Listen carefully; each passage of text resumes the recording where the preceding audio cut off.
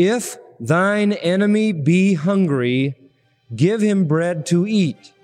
And if he be thirsty, give him water to drink. Beloved, can I say this to you? Your enemy is your neighbor. That's what the Old Testament teaches.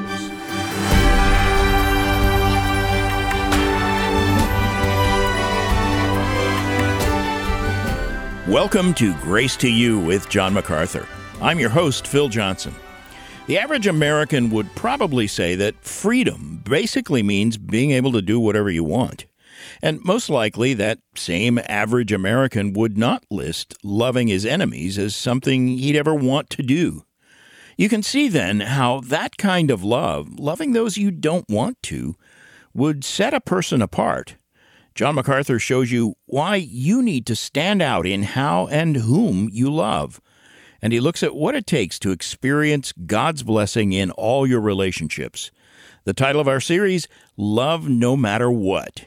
And now with the lesson, here's John. Matthew chapter 5, and we are examining verses 43 to 48.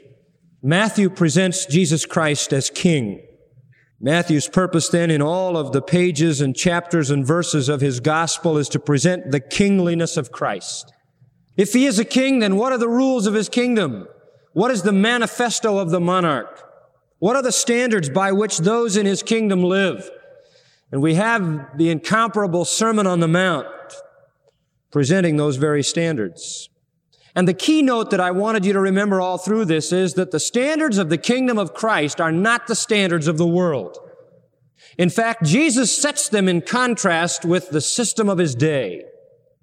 He shows how inferior Judaism is to the true standards of his kingdom. And we've already talked about the fact that the Jewish people had taken the divine standards of God and lowered them to their own level, and then by keeping their substandard rules, identified themselves as righteous, with a righteousness they themselves had invented. In other words, they lowered the standard and accommodated themselves to it. Jesus comes and lifts it back again. He doesn't change the Old Testament. He doesn't set it aside. He reaffirms it and says, your standard is here, God's is up here. And he's done it by a series of 6 contrasts. He contrasted, first of all, in verse 21 and following, their view of murder with his, then their view of adultery with his, their view of divorce with his, their view of swearing with his, their view of retaliation with his, and finally their view of love with his. And here we are at the apex, really, people, because the Apostle Paul was exactly right under the inspiration of the Spirit when he said, the greatest thing is love. And Jesus saves this for the ultimate contrast. Jesus saves this for the final statement, that the epitome of the disparity between the standards of his kingdom and the standards of his day can be seen in the difference between the nature of loves of the two. That's the final contrast. Yours, verse 43. You have heard that it hath been said, which is simply an introduction to those rabbinical teachings passed down to them. Your system has said, thou shalt love thy neighbor and hate thine enemy. But I say unto you, love your enemies. Now you see there the disparity, don't you? Between a low-level, substandard religious ethic and that which is God's. Let's go back and review very briefly the tradition of the Jews. Verse 43. It all starts out good. Thou shalt love thy neighbor. That sounds good. And that's always the way it is with any system that wants to infiltrate the truth. Any system that wants to become a substitute for the truth must contain a portion of the truth. Therein lies the deceit. Therein lies the subtlety. That's why we find in Ephesians 4 that spiritual babes are tossed to and fro and carried about by every wind of doctrine. Because whenever there is an encroachment upon the truth by Satan, he invariably wants to maintain something of that truth to provide a common ground to lead people into the perversion. And so it all starts out so well. Thou shalt love thy neighbor. But as I told you, there are two problems. They left out something and they added something. They left out, thou shalt love thy neighbor, what's the rest of it? As thyself. And they added, and hate thine enemy. They left out as thyself because of pride, and they added hate thine enemy because of prejudice. They didn't feel they wanted to love anybody as themselves. And they wanted the right to be justified in their vitriolic hatred toward everybody who wasn't a part of their little group. So conveniently they dropped something, and conveniently they added something, and thus they came up with a perversion of God's standard. And that's precisely what Jesus attacks. And what Jesus is saying to these Pharisees and scribes and those who agreed with the system is that your system, no matter how intellectually convinced you are, your system is inadequate to redeem you. You are not God's people. You have not met the standard. You are sinners. And consequently, he offers himself as the Savior, knowing full well that no one comes to a Savior that he does not know he needs. And so really it's a message about sin. They thought that because they didn't murder, they weren't sinful. They thought that because they didn't commit adultery under their definition, they weren't sinful. They thought because they divorced and made sure they did the paperwork, they weren't sinful. They thought that because when they swore by the name of God, they kept their word, they were okay. And they thought because they retaliated equivalently that they were all right. But Jesus says, you've missed the point. If you hate somebody, that's as good as murder. If you look on somebody, that's the same as adultery. If you divorce for non-biblical grounds, that's evil. And if you don't keep your word, no matter what you swear by, you've sinned. And so he undercuts their whole security. And here he says, you think you love, and what you love is everybody in your little group that agrees with you. And then you have license to hate everybody else. And you're not even willing to love the ones you love the way you love yourself, which leaves room for your self-indulgent pride. That's the Jewish tradition. Now we move from that to the second point that we're looking at, and that is the teaching of the Old Testament. From the tradition of the Jews, we see implied behind this the teaching of the Old Testament. What did the Old Testament teach? Did the Old Testament say anywhere, hate your enemy? No. Did it say, love your neighbor? Yes. Well, what is the sum of the teaching of the Old Testament? Well, we kind of got started in it last time. Let me just remind you of this. There is a statement in the Psalms, in Psalm 139, where David says, I hated them with a perfect hatred. That is the only justifiable hatred in the Bible. That is the only justifiable reaction to an enemy in the Bible. And it is based upon the same heart attitude, the same mentality as Psalm 69:9. Where David says, the reproaches that have fallen on you have fallen on me. Zeal for your house has eaten me up. For example, the Bible says it is wrong to be angry, but there is such a thing as righteous indignation. True? Jesus said we are not to be angry with one another, and yet Jesus made a whip. What's the difference? Jesus never got angry with people who personally offended him, but Jesus got angry with those who defiled the glory of God.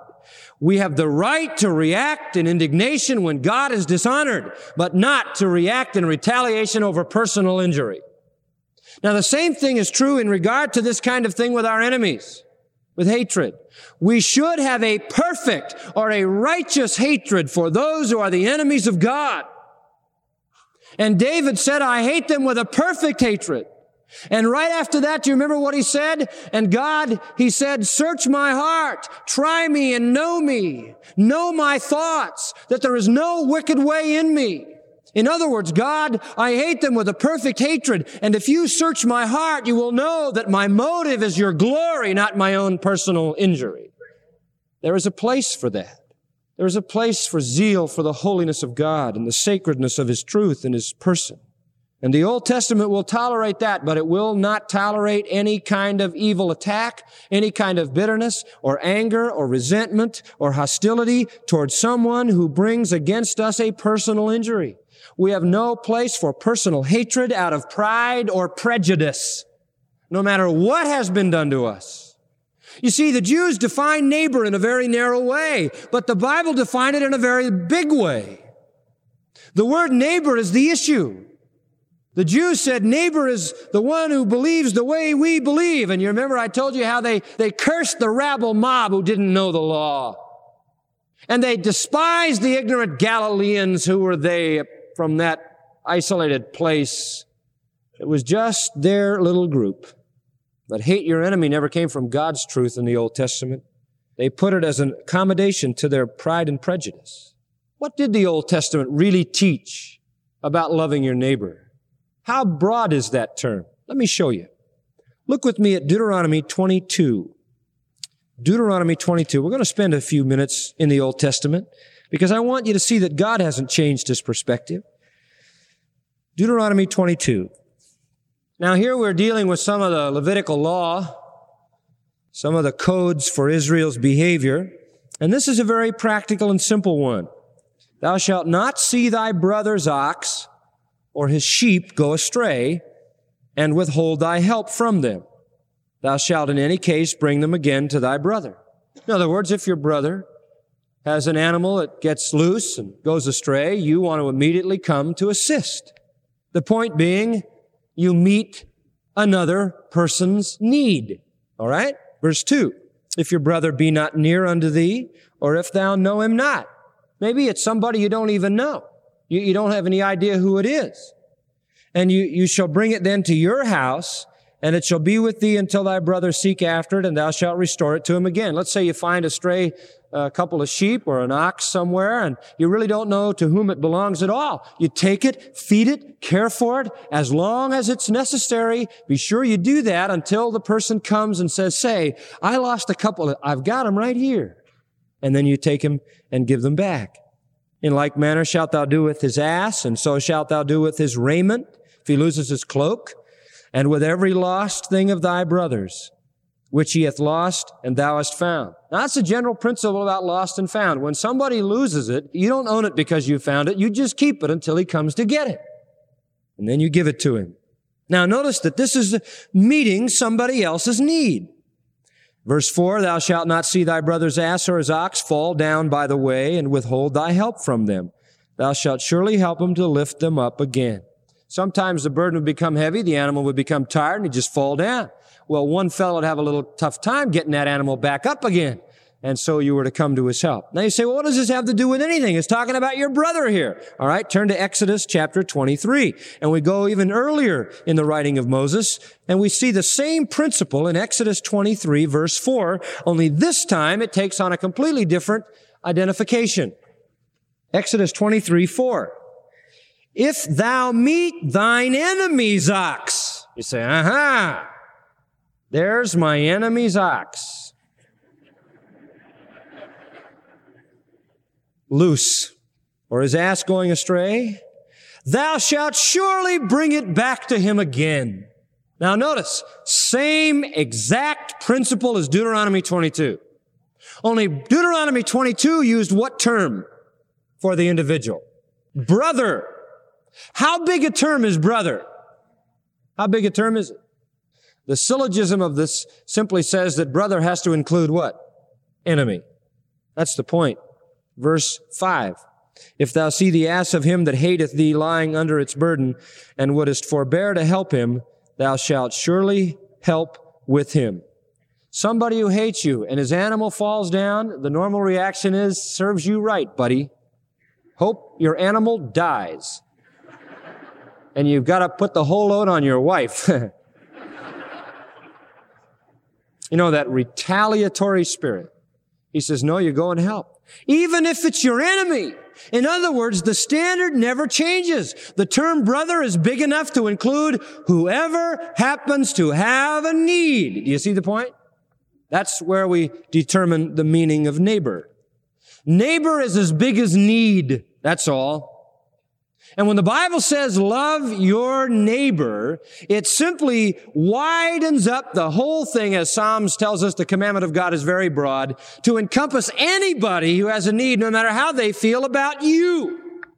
That's the issue. Now, we're not talking about nation against nation in war. We're not talking about a criminal justice process. We're talking about the day-to-day routine of human relationships.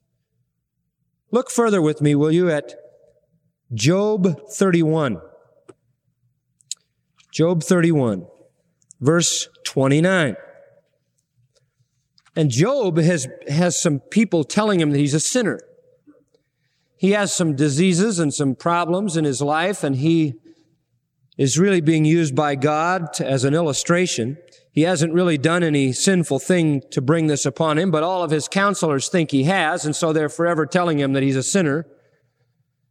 He says, and here's his illustration, if I rejoiced at the destruction of him that hated me, or lifted up myself when evil found him, in other words, boy, I had a great time, I just loved it when he fell into evil. And the implication is, if I did that, then I would have sinned. I mean, you'd have a right to accuse me if I had ever rejoiced at the destruction of somebody that hated me. Now that touches a nerve of human behavior. Because when there is somebody who is your enemy and they fall into problems, the first reaction is that you love it. You just love it. And the worse the problem, the better you like it. That's human nature. Job says, but I didn't do that, or I would have sinned. Neither have I suffered, verse 30, my mouth to sin by wishing a curse to his soul. I've never allowed out of my mouth any evil thought towards someone. And boy, we do that a lot. A lot with our epithets and our curses and our condemnation. Job says, I didn't do that either. I never rejoiced when they fell into calamity. I never wished them evil. Verse 31, if the men of my tent said not, oh, that we had of his flesh, we cannot be satisfied. In other words, we've never longed for the flesh of an enemy. We've never been dissatisfied enough to want more injury or harm to come to someone. No.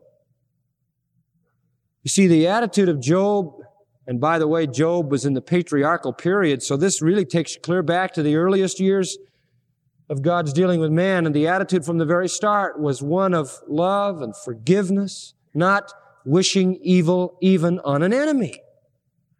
Go further with me into Psalm chapter 7, the 7th Psalm, verse 3. And David, in a sense, is praying a similar prayer. O Lord my God, if I have done this, if there be iniquity in my hands. What kind of iniquity, David? If I have rewarded evil unto him who was at peace with me. In other words, if I was unkind to my friend. Yea, I have delivered him who without cause is my enemy.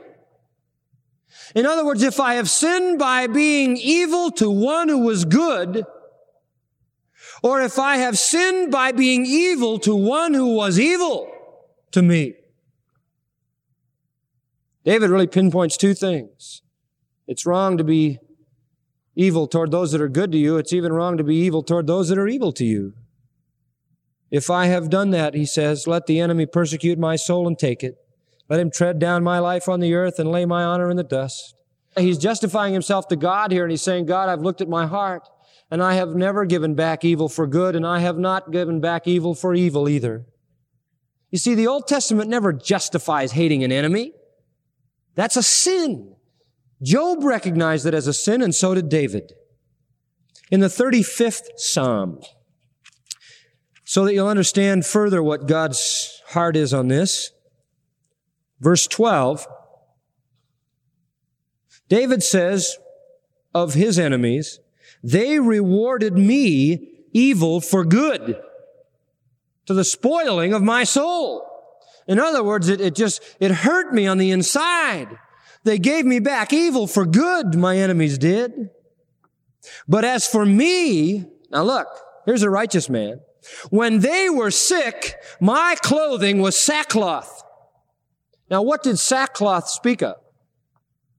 Well, it spoke of remorse and sorrow and mourning, didn't it? When a Jew put on sackcloth and ashes, he was in mourning.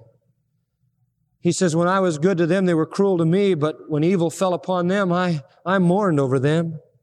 My heart broke over them.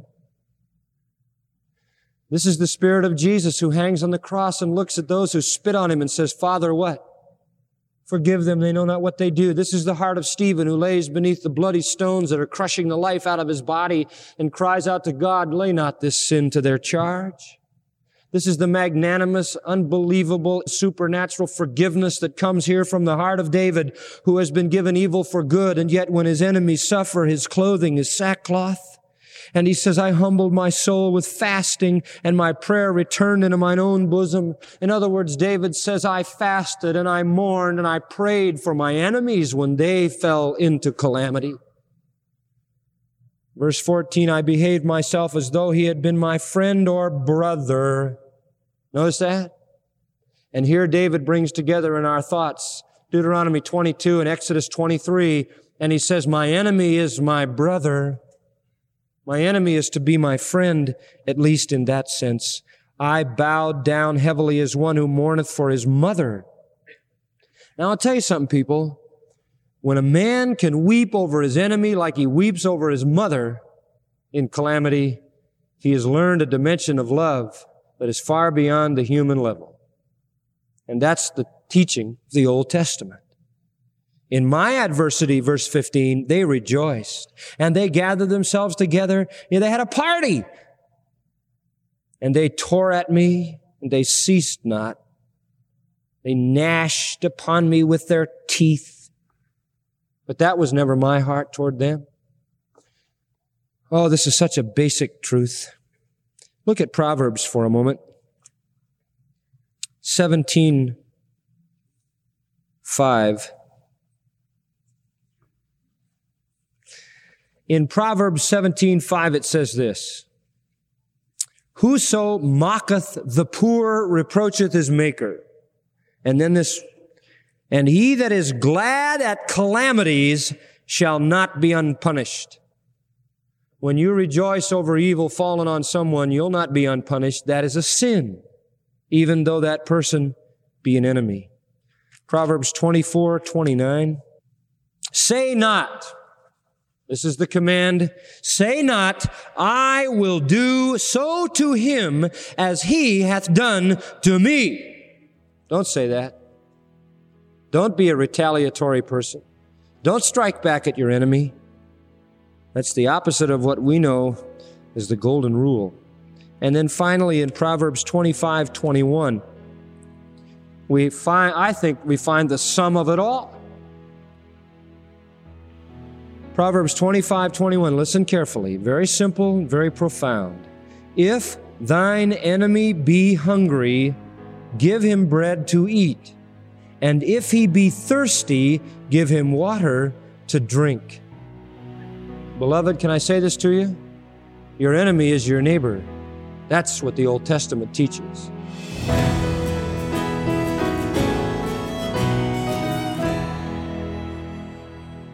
You're listening to Grace to You with John MacArthur, Chancellor of the Masters University and Seminary.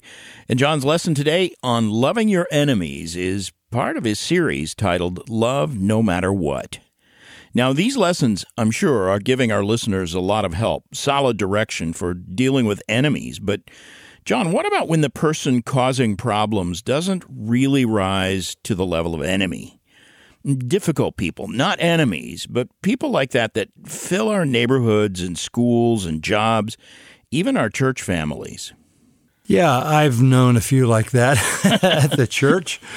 I've known a few like that down the hall in ministry. I've certainly lived next door to some people that were anything but good neighbors.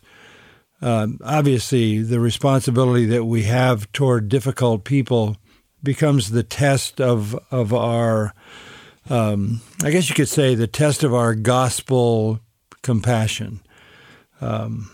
It's pretty easy, especially when you think about a neighbor or somebody that's in your life, because the irritation doesn't go away. I mean, you can have somebody get in front of you in traffic and act in a stupid way and endanger your life, and that happened once from that guy. But when the guy lives next to you or sits next to you or is a thorn in your flesh from the vantage point of the fact that he's the chairman of the deacon board in the church, or he happens to be in your family because he married one of your kids, that makes the challenge all the more difficult. But therein honestly lies the real test of our love. And I think that's what you find in the words of our Lord, where he says to Peter, forgive 70 times 7. There are very few people in your life that you will ever have to forgive that many times. But when there are people in your life that you have to forgive that many times, then you have to forgive them that many times.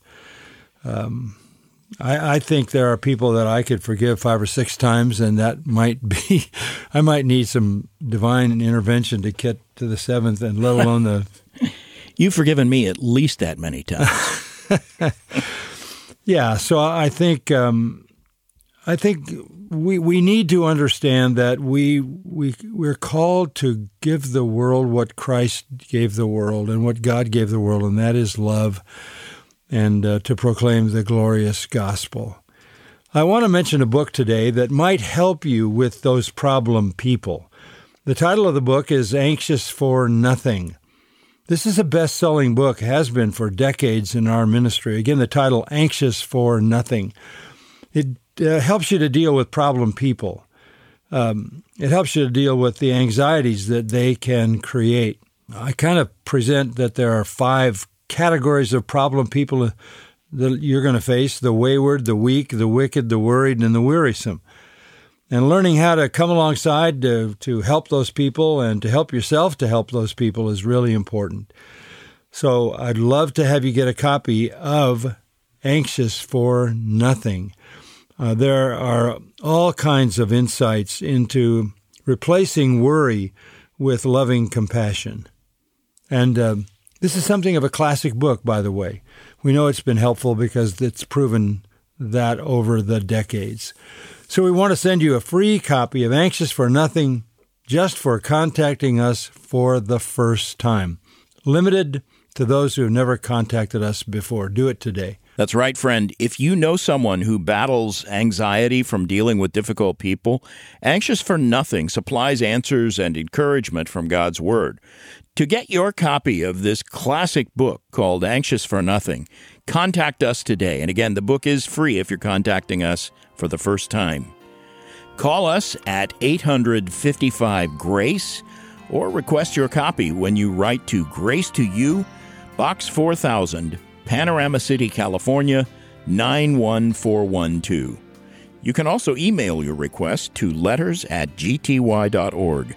Again, Anxious for Nothing is free if you're calling or writing us for the first time. If you have contacted us before, the book costs $10.50 and shipping is free. To order your copy, call 855-GRACE or go to our website, gty.org. I also encourage you to check out the series of articles on the subject of anxiety at the Grace to You blog. That series is titled Attacking Anxiety, and it contains practical insight on how to defeat anxious thoughts and how to experience true peace. And while you're at our website, remember you can download any of John's lessons for free. There are 3,600 total sermons available, MP3s and transcripts, including those from John's current study, Love No Matter What. Our web address again, gty.org. Now for John MacArthur, I'm Phil Johnson. Remember to watch Grace to You television Sundays on DirecTV Channel 378. And be back tomorrow for another half hour of unleashing God's truth one verse at a time on Grace to You.